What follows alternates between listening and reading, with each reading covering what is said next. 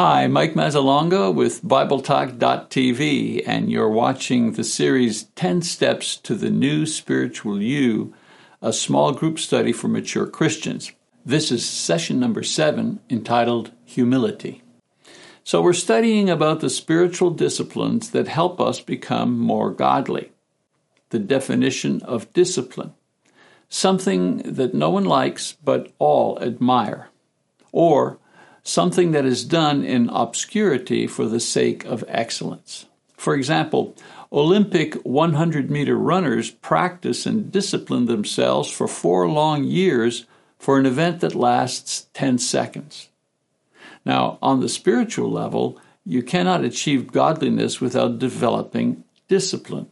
As Paul says, discipline yourself for the purpose of godliness, 1 Timothy chapter 4, verse 7.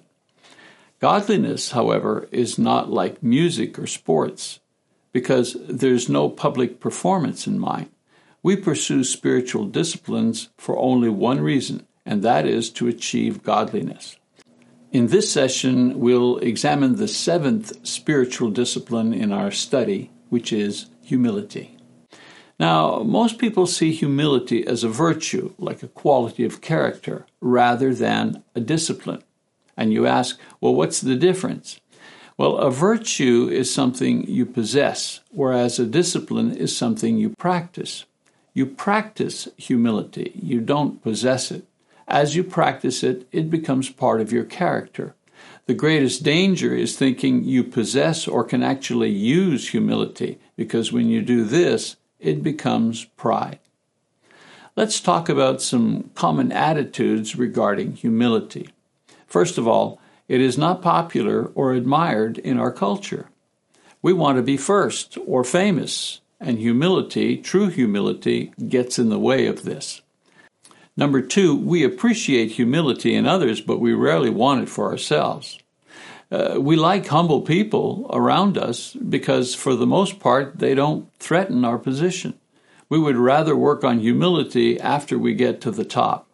For example, even Jesus' disciples were like this. In Mark 9:33-35, Mark writes that this was the only thing that they talked about. Who was the greatest? Humility is more about what we seek than who we become. Number 3, humility is not the result of low self-esteem. People who do not like themselves are not automatically humble. On the contrary, people who practice the discipline of humility are usually secure and aware of their talents and gifts. An honest assessment of your true value helps one to practice the disciplines necessary to cultivate true humility, and we'll talk about this later. Number 4, we can measure our success in practicing humility as a discipline. The things that we do to practice humility can be seen and measured. When, however, we stop practicing and simply consider ourselves humble, we easily fall into pride and the errors pride makes. Let's talk about the battle for a humble heart. I think we all like the idea of having a humble heart, but pause when considering the struggle that this requires. Jesus says the following in Mark chapter 10, verses 43-45. But it is not this way among you, but whoever wishes to become great among you shall be your servant, and whoever wishes to be first among you shall be slave of all.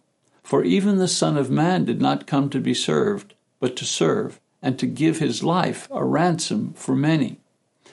Disciples practice humility as a natural part of Christian living. Paul, for example, says in Philippians chapter 2, verses 3 and 4, "Do nothing from selfish or empty conceit, but with humility of mind regard one another as more important than yourselves. Do not merely look out for your own personal interests, but also for the interests of others." So this is what Christian humility looks like in the church. First, remove selfish motivation. In other words, not just my wants. Number 2, become less conceited. In other words, actively think of others. Number 3, consider others more important than self. others' needs, in other words, and priorities before my own needs and priorities. And finally, serve others. Our focus on serving others, not just serving ourselves. So I have a question. How can I do this? And what is my motivation? Well, the answer to these questions is Jesus himself. Jesus' person. He was perfect. Jesus' life was filled with service. Jesus' sacrifice was complete. And Jesus' motivation was his love for you and for me. And so my focus on Jesus produces gratitude, and my gratitude motivates my discipline of humility.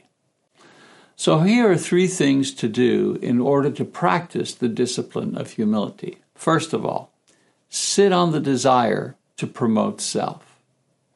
You need to understand that God gives to each his or her talents. He can also create opportunities to use them.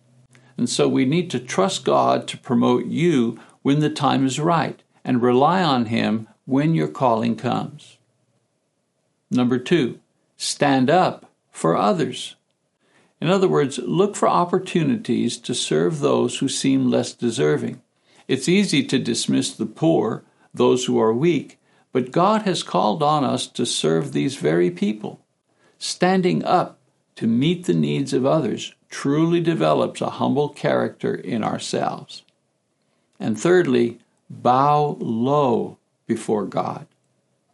Give God all your worries. Offer him all your thanks for blessings. Rely on him completely for every part of your life.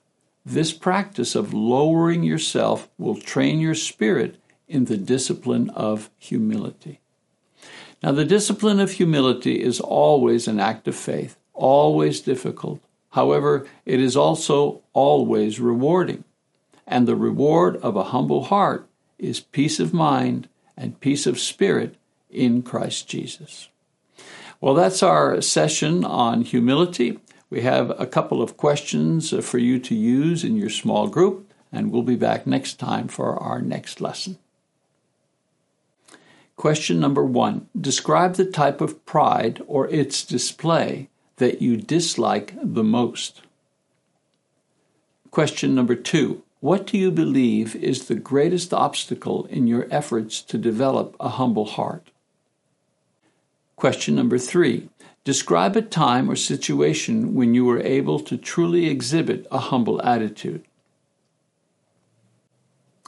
Question number 4. Who, aside from Jesus, is your hero of humility, and why? Question number 5. Which of the tips is the most difficult for you to practice? Why?